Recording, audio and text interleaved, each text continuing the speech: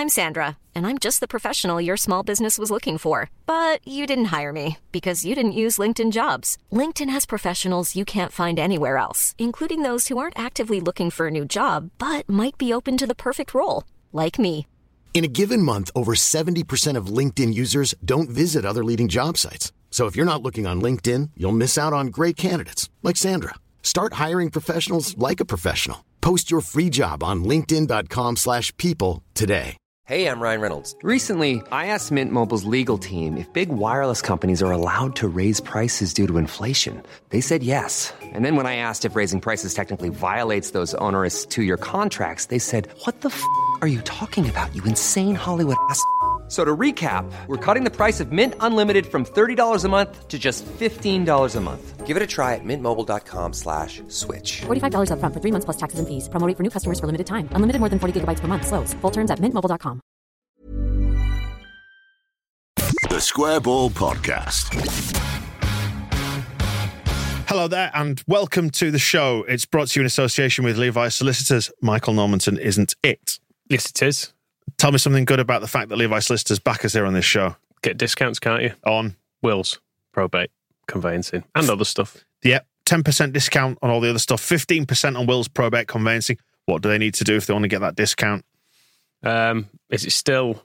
It is for now. The Monday... The Monday Club code. He's great. Which one? It's Monday Club. You're asking me desperately to save you, aren't you?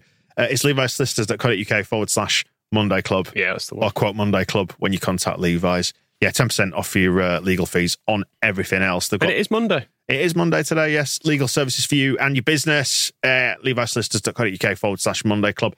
It's Monday because you two are both buzzing off on holiday tomorrow. Must be nice. Are we Yes. looking forward to it, Phil? Are you coming with me, Michael? I believe so. Oh, right, yeah. Get away from the families for a bit. Stick you in the boot, yeah. Go on the bookie for a couple of weeks. Which means inevitably that things will no doubt start to happen in your absence in particular, Phil. I mean, not bothered about you. Well, leaving, you can only hope, can't you? Well, yes. So we are reflecting on the friendly at York, which is in your neck of the woods, Phil, against Monaco. 2-0 defeat. It started off quite brightly, didn't it? From a footballing perspective, I was quite encouraged up to a point, and then we lost, and it made me feel a little tiny bit sad and dented some of the optimism. Then it was Farke's comments in the post-match that had most impact, I suppose. That was the same as Oslo, wasn't it? A little bit more interesting what came post-match, and particularly because of his candour. He doesn't seem to be disguising much this summer and is speaking pretty openly about what's going on, and I guess more importantly, what isn't going on at the moment. Yeah, I suppose to the football, I was like you, particularly in the first half, it seemed pretty fluent to me, and there seemed to be a good level of understanding about what he was asking the players to do, about what the plan was supposed to be. They seemed to have digested it and seemed to be following it. And, to a point, it was working pretty well and making them competitive. How much Monaco stretched themselves over those 90 minutes was quite difficult to tell. But they have good players and a decent amount of talent in the squad that travelled with them. It got more ragged in the second half, which it was, I guess, it was always going to do, and particularly after the changes that were made. But I think tactically you can see bits of promise, you can see how it's coming together, but it's impossible to look at Leeds at the moment and not ask questions about certain aspects of the team, personnel in particular, and not to find yourself wondering what the squad is actually going to look like at the start of the season, what it's going to look like at the end of the window. And the gist of my piece today was what to expect from this season. I think it's really difficult to say at the moment, really difficult to predict what we're going to get, and really difficult to predict what Leeds are going to be able to do. Yeah, I mean, we'll get into all that. So let's do the positives, because Ampadu looked all right, didn't he? He's the new guy. New guy on the block. He looked like he's going to be quite an important fulcrum in much the same way, I guess, that Calvin Phillips was in that Bielsa side. Well, he looks like he's going to be a midfielder, doesn't he? We spoke to him afterwards and he said, I can play defensively quite happily if I need to, but obviously playing a more defensive midfield role as well, which is where he was on Saturday against Monaco, paired up with Archie Gray, who looks like he's developing at a really quick rate. And there's the temptation, I think, with Gray now to start wondering whether he could actually have quite a big impact on this season and whether it might be a sort of breakthrough moment for him. Physically and technically, he looks he looks fairly close to being ready, I would have said. And he's clearly got masses of talent as well. But yeah, I liked Ampadu pulling the strings, dropping deeper than Gray more often than not.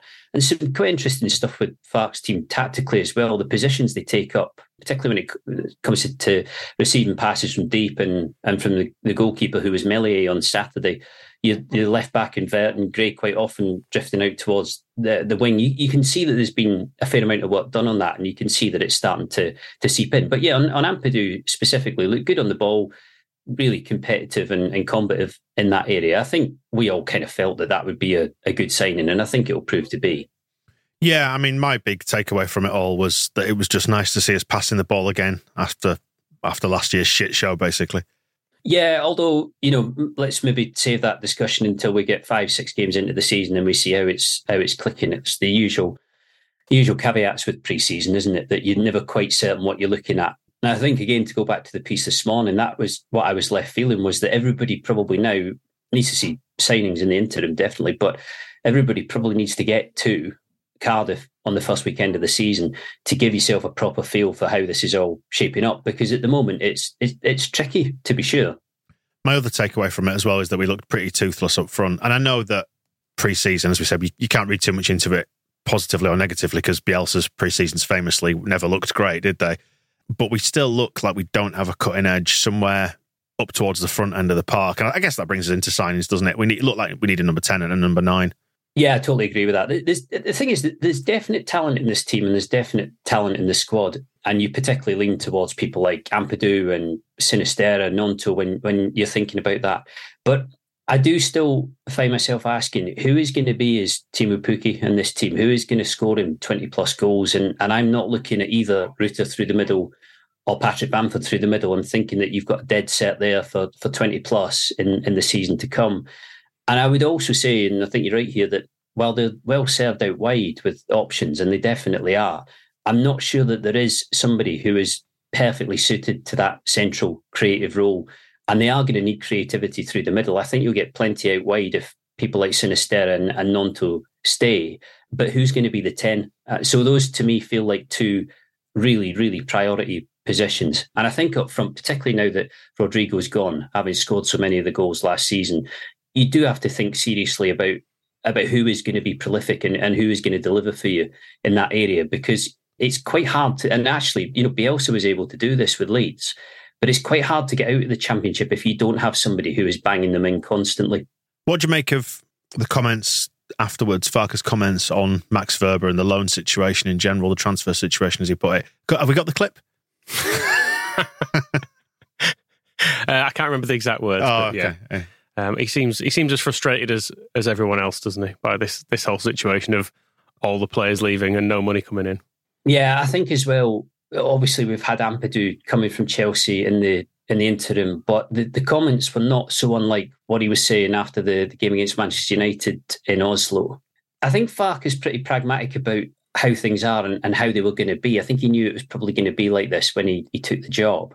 But Wöber seems to me to be the first real kick in the teeth in terms of departures from Leeds. I think the other players who have gone, and there is clearly this issue about the loans, and I think at some point the club are going to have to explain, on the record about how this is working and what the upside is. I think you can guess at some of it, the removal of wages off the wage bill, because almost all of these deals involve full salary recovery where the clubs who are taking the players pay their wages in full for the season ahead. But evidently very little in the way of fees coming in. So there may be ways in which this is helping with FFP, but at the same time, I understand why people on the outside are looking at it and confused about the fact that it is loan after loan after loan, and Wöber being the latest. There are others that Leeds would just not have opposed at all, but Wöber was definitely a player they wanted to keep. And I think you could sense the tone of that in Farke's comments afterwards, that was a disappointment for him, and it was a blow. He was somebody that they'd have liked to build a defence around. He was somebody who seemed to be giving them, from what I'm told anyway, the indication that he would stay or was happy to stay and to stick it out in the Championship. But there is this offer from Borussia Mönchengladbach. It looks like he's going to go for the season. Last time I asked, this hadn't been agreed, but there were discussions about a permanent option too.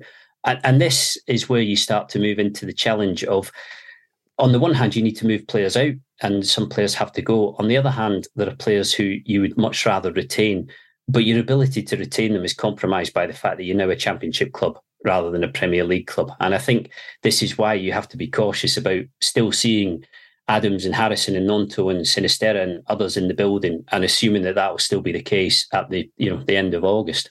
Being objective about it, you can understand the lure of going to one of the top 5 leagues, presumably getting paid more than you would in the Championship, playing fewer games, whatever it might be. But on the other hand, the Leeds United fan in me says, "Well, you turncoat bastard, don't you fancy it? Have you had a couple of weeks running around under Farke and you don't like it anymore?" And it feels as well like there's a responsibility on the players to say, "Well, you did this, so how about you try and fix it?" Which I know isn't how football works. But as a fan, that is the way you obviously see it. Yeah. I did also enjoy the suggestion this morning from someone on Twitter that Victor Orta should go to prison for these for arranging these deals in this way. So that was a little bit harsh, but you know. Did you not say that there was one point where some sporting director somewhere had been described as the equivalent of a war criminal or something? That was Mikel Arteta. Mikel Arteta at Arsenal. I think described as a war criminal. Yeah. I think they'd lost to Everton in the last minute or something, and someone on AFTV said he was a war criminal. Well, if the cap fits. But yeah, I think with Wöber as well, he's been in the door for all of 6 months. He was, let's be fair, he was one of the better defenders last season. He definitely was, and I'd have been happy to see him stay. But it's not as if this has been a long period of service from him, and now he's moving on to bigger or better things. He's going quickly, so I don't expect anybody to be wildly tolerant of that. And we'll watch with interest to see whether we get a classic Instagram farewell statement, because I don't know what it would say, especially. If you want to be hypercritical, you could say there is a fair amount of failing upwards going on, isn't there? I think with the Wöber deal, just to go back to Victor Orta and his impending prison sentence, the fact that deal was done in January when relegation was... He's fled the country, Michael. That's just very good. Absolutely bloody run away, hasn't he? Like the 80s, run off to the south of Spain. Costas, Costa del Crime. I won't be far away from Seville next week, so shall I bring him back? I want you to escort him back, yes. Okay, yeah. Citizens arrest. But yeah, I mean, that deal was done in January when it looked like we may well be getting relegated. So to have put this in there at that point, it does feel more so than the summer deals when Radrizzani was saying there's no chance of us going down. Completely incompetent that has been put in his deal. Well, these are the questions for the club, really, aren't they? And I think at some point, there hasn't been much in the way of media done by 49ers Enterprises since they took over. And there are lots of things to ask about, even away from what's going on here and now, things regarding the ownership structure and who's involved, the wider 49ers group. Ellen Road, what's the situation there? Is that moving in its entirety into, under the umbrella of 49ers Enterprises, which was the indication we were given prior to the takeover going through? But I'm obviously digressing there slightly. I totally understand that in the Premier League, lots of players, potentially most of them, will have relegation clauses of some sort. I think the difficulty as well with a lot of these players, but people were mentioned to me earlier about Maddison going from Leicester and Harvey Barnes going from Leicester. These are players whose value is clearly appreciated, irrespective of what's been going on at Leicester. I don't actually think, for what it's worth, that many of these players who are going from Leeds, the club would be able to make a profit on at all, because they haven't performed. It's been a really, really poor season. I think they're suffering in the way that Premier League clubs tend to suffer when they go down. But there are definite questions to ask about the loan situation. And there's also the scenario as well of FIFA allowing a maximum of 7 players to leave internationally on loan. You can still send players domestically, from what I understand, but that's them up to 6 now, if my maths are correct, with Wöber. And I think they're now at the point where, give or take a few exceptions, anybody who leaves, of anybody of kind of high repute who leaves, is going to be a player that they don't want to go. Can we have a Hunger Games style fight to the death for the remaining place to go out on loan? I know Junior Firpo's not going to survive that for a start. Shall we do it at York Community Stadium? Yeah. It's too civilised in York, yeah. Phil. We'll have to do it in Bradford or something like that. But all joking aside, the squad does need to start coming together pretty rapidly. There needs to be some certainty about what's happening. And I don't know whether it's really possible to provide that, because who's to say that Sinisterra doesn't start the season really well and offers start coming in? Who's to say that people don't start getting very serious about trying to buy Willie Gnonto? It's difficult at the moment. And I think that is why when it comes to trying to second guess this season and how Leeds are going to do, it feels difficult to give a certain answer about that. Well, what's your honest take on it, though? Because, you know, we've heard that the 49ers are happy to have the word aggressive bandied around in terms of their supposed approach to, be it the transfer market, the wage bill, whatever it might be this year. It feels now like we're a little bit hamstrung by this because they don't quite know exactly what's going to happen. Farke's talking about it all pushing towards the end of the window. It feels a little bit like we're kind of in stasis at the minute, doesn't it? And it needs things to keep moving. You know, are we not recruiting because we're fearful of not being able to sell people, or where are we? Because we've just had Ampadu and there's kind of nothing else.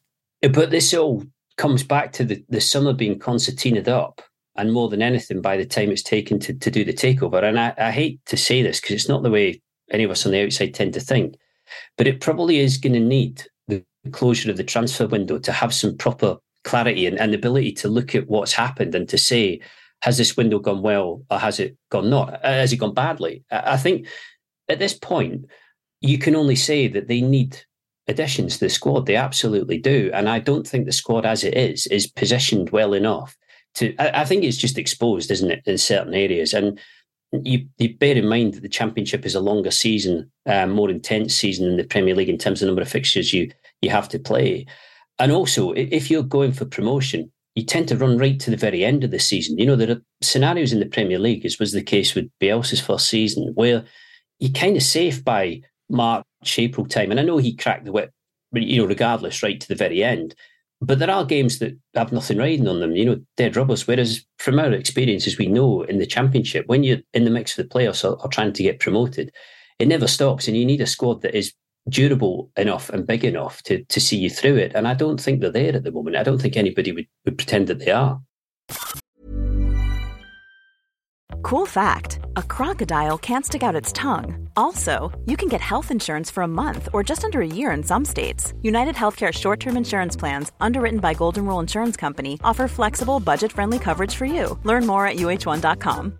Mother's Day is around the corner. Find the perfect gift for the mom in your life with a stunning piece of jewelry from Blue Nile. From timeless pearls to dazzling gemstones, Blue Nile has something she'll adore. Need it fast? Most items can ship overnight. Plus, enjoy guaranteed free shipping and returns. Don't miss our special Mother's Day deals. Save big on the season's most beautiful trends. For a limited time, get up to 50% off by going to BlueNile.com. That's BlueNile.com. Hiring for your small business? If you're not looking for professionals on LinkedIn, you're looking in the wrong place. That's like looking for your car keys in a fish tank.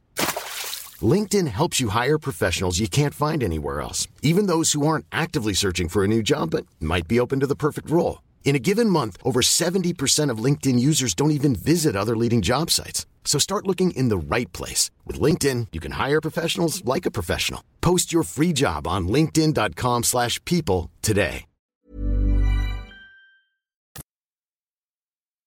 What's your opinion on the loan situation then? Your personal opinion on it? Does Victor Orta deserve to be in jail? Yes, let's not go down the prison route quite yet. I think in certain instances, loans out of Elland Road are not a bad thing. So Llorente to Roma, for example, is a player who you might not be able to cash in on to any great extent. But that's what the new contract was for, Phil, to maintain its value in the market. That's what was said, but it doesn't change the fact that you still need people out there who actually want to pay money for him. Regardless of whether you think they might, you need someone out there who's going to do the deal. And likewise with Aronson. If Aronson doesn't go to Union Berlin on loan, do Union Berlin sign him permanently and offer the money that's needed to do that? Possibly not. But it's very hard for me to explain this because it's not my decision, not my decisions. But I look at the amount of money that's coming back in via transfer fees, and it's so minimal that it does really shine a light on, you know, how badly the recruitment has gone over the past couple of years. Do you see a way back for any of these players? Because it feels to me like we've probably seen the last of all of them. Maybe Aronson, because he's very young. With great difficulty, and I agree with you that Aronson is probably the exception. I'm not entirely, unless Verba paints a different picture of why he's going and how he's going, I find it impossible to imagine him returning and everybody, you know, supporters welcoming him back with open arms. I think in other cases as well, like Christensen, did not look demonstrably good enough for the Premier League last season. So which would beg the question of, if you got promoted, would you want him back for the Premier League next season, or would you rather have somebody else at right back? I think a new right back is probably the answer to that. Aronson looks to me, I mean, Robin Koch obviously is coming to the end of his deal. He will go. Someone will sign him for free once the season is up, you would think. Aronson is probably the one who could have a very good season at Union Berlin, could develop to the point where you thought, actually, there's still an asset there. We could have him back. He would be useful. But I don't know about you. It feels a little bit to me like these players are going and quite unlikely to be seen in Leeds again. I think there is a football fan sentiment that surrounds this, which is, I never want to see you lot, bunch of losers again, is the honest truth, isn't it? Just returning to like the thing about all the loans, and what I was getting at is that there are two considerations, aren't there? And this is why we could do with some clarity from the club. Whether we'll get it or not is a different question, but there is the cash position, and there's also the profit and sustainability, or FFP, whichever way you want to phrase it, financial fair play imperative, isn't there? So we need to know, because maybe the club is not short of cash because maybe there's been new investment by the 49ers, or maybe it is and they need some cash in order to spend again. What is the FFP position? How do loans affect it? They all centre around the same issue, but there are different questions that flow from it. And it's incredibly complicated as well. There's very rarely a simple answer to any of it, but there are advantages for clubs of simply removing very high wages by Championship standards off the wage bill and no longer having to pay them. Clearly, there are big advantages too if you can get sizable transfer fees in, which Leicester, for an example, have done with Harvey Barnes and James Maddison. Although there are FFP constraints there, people might have seen that they'd signed a young defender from Manchester City on loan. The plan there initially, or the intention, was for it to be permanent, but that again is to allow them to fit within FFP regulations and limits, or to lower the risk of them breaching it. It is complicated, and once you start getting into the discussion about what can be excluded from those costs and what actually counts towards your FFP limit, it does get pretty complex. But you're right, an explanation on that front I think would be very helpful to give people a clear idea of what's going on at the moment. You know, how many of these loans have been enforced and done even though Leeds would have liked to have done something different? How many of them actually work for the club and are kind of strategic, suit them financially because it does get rid of salaries and everything else? How many of the players did they even want to keep at the outset? And I do genuinely feel at the moment like Wöber is the one so far that will be disappointing Farke, the one that he will really have thought to himself, I could keep him and he could be very useful for me. I think Wöber would have been good in the Championship personally. Tells a story, doesn't it, that the Leicester players are both players that have been sold to where the money is, which is the Premier League, for big fees because they're desirable in that regard, whereas ours are all sodding off to Germany on loan and other places. That it tells a story about the difference in what's happened there, doesn't it, about the assets that we're getting rid of. To this point, I mean, let's not pretend that every player at Leicester has been a success or that they don't have assets, if you want to call them that might be far more difficult to move on. And I think what Leeds don't want to get into is the scenario where the players who are worth genuine or big money are actually going because they want to keep them.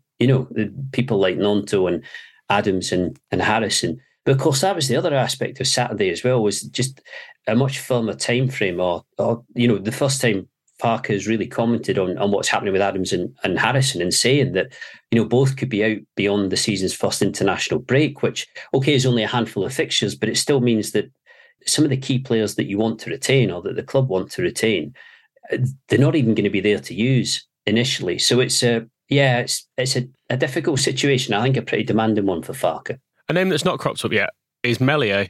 I think everyone expected him to leave. I think 18 months, 2 years ago, he'd have been very easy to sell, but it doesn't seem like there's an awful lot of noise around him at the moment. Is there a possibility he just stays and plays? Is a really good question. Again, as of the last time of asking, they hadn't had any offers for him. And he played at York on Saturday. But we know, and it's not a secret, that Leeds have been in the market for a new goalkeeper, which, again begs the question of whether that's going to be one that develops late in the window. And I think Dan and I were talking about this last week and saying that one of the situations they can't afford is that they find themselves selling Meslier late on, having given him another go as first choice. They really, really need to know, what's happening there, who's going to knuckle down, who is going to be number one through the season. But yeah, I mean, that is the scenario with Meslier, that in the absence of any concrete offers, what do they do? He'd be good from an FFP point of view with Meslier as well, because he was relatively cheap, wasn't he? And presumably most of that, if not all, has been paid off now. So you're banking it all for FFP purposes. I was just going to say, actually, that the Leicester thing is not as straightforward as well as them pulling in a load of money for Maddison and Barnes, in that it was The Athletic actually reported on this. They took another loan out from the Australian bank Macquarie for secured against Premier League revenues for the 24-25 season, and they're not even in it, obviously, this season. So they are by no means in a good place financially, are they? They need to repay those loans, and there's no guarantee of Premier League football for the seasons that they've borrowed against. So, if Leeds are running a tight ship, not putting themselves at risk, I guess you can't fault that, can you? Well, you ask yourself the question, how do you come down from the Premier League without some of these problems? They're inevitable, aren't they? You can't get away from them. Premier League finances, even though there's so much money coming in, we say this all the time, everybody just seems to spend every single penny that they've got and more. And it's not so different in the Championship either. And FFP doesn't allow for massive losses in the Championship. You do have to run a fairly tight ship if you don't want things to get out of hand. So it's not a surprise that this has been a tricky summer for Leeds. I just think that you would hope that there would be a plan that gets them out of it on the other side in a kind of competitive and in a way which means that they can properly compete next season. But Farke keeps saying himself, no guarantee in the short term that this is just going to catch fire and, ignite and go perfectly. I think he realises that he's going to have to work at this. He did lay that challenge out, though, didn't he? He said that we need work all over the pitch in terms of recruitment, and he expects things to move till late in the window. So the messaging from him, at least, has been very, very clear. We still have things to do, and things will happen.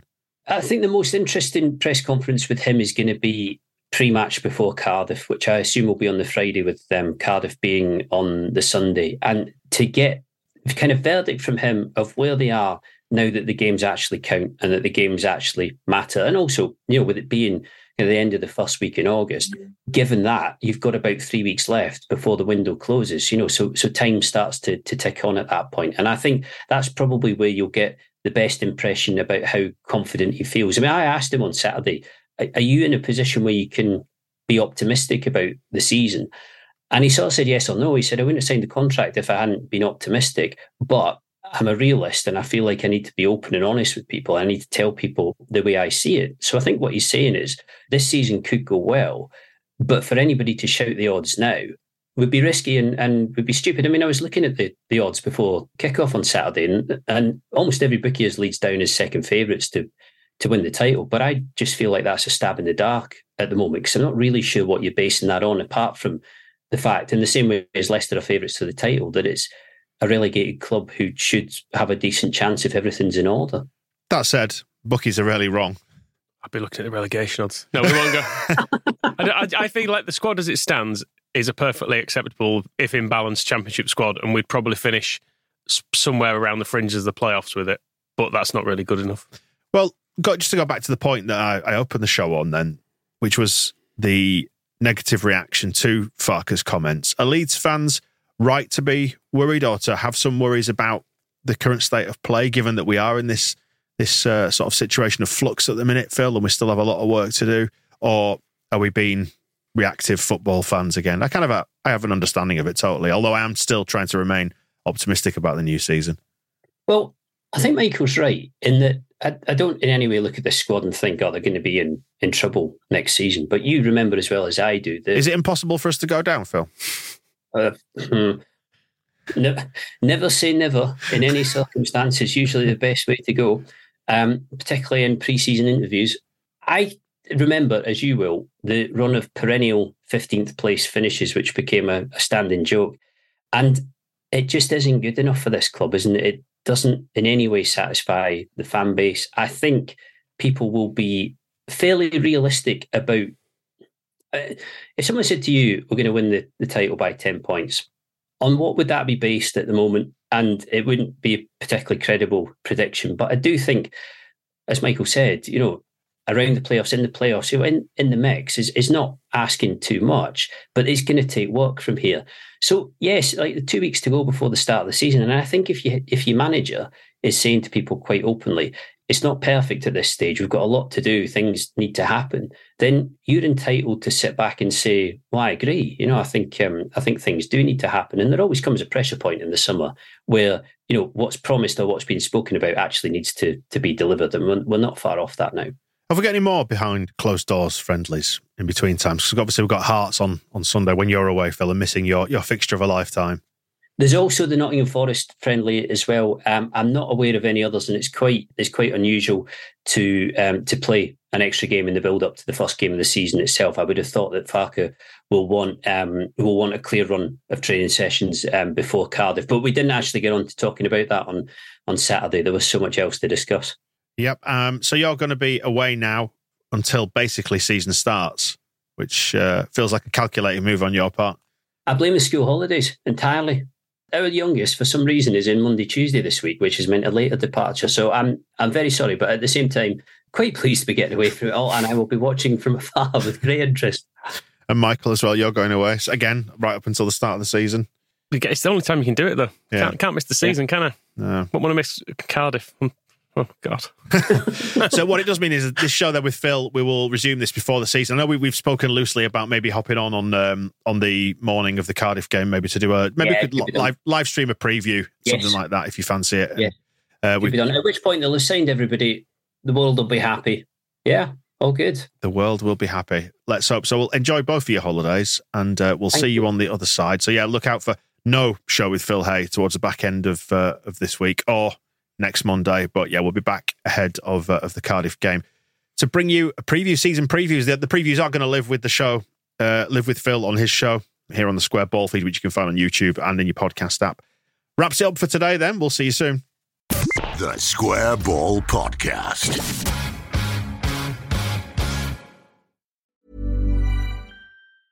Small details are big surfaces. Tight corners are odd shapes.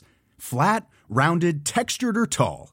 Whatever your next project, there's a spray paint pattern that's just right. Because Rust-Oleum's new Custom Spray 5-in-1 gives you control with 5 different spray patterns. So you can tackle nooks, crannies, edges, and curves without worrying about drips, runs, uneven coverage, or anything else. Custom Spray 5-in-1. Only from Rust-Oleum. Hey, it's Paige DeSorbo from Giggly Squad. High quality fashion without the price tag. Say hello to Quince. I'm snagging high-end essentials like cozy cashmere sweaters, sleek leather jackets, fine jewelry, and so much more. With Quince being 50 to 80% less than similar brands. And they partner with factories that prioritize safe, ethical, and responsible manufacturing. I love that. Luxury quality within reach. Go to quince.com/style to get free shipping and 365-day returns on your next order. Quince.com/style. Mom deserves the best, and there's no better place to shop for Mother's Day than Whole Foods Market. They're your destination for unbeatable savings, from premium gifts to show-stopping flowers and irresistible desserts. Start by saving 33% with Prime on all body care and candles. Then get a 15-stem bunch of tulips for just $9.99 each with Prime. Round out Mom's menu with festive rosé, irresistible berry chantilly cake, and more special treats. Come celebrate Mother's Day at Whole Foods Market.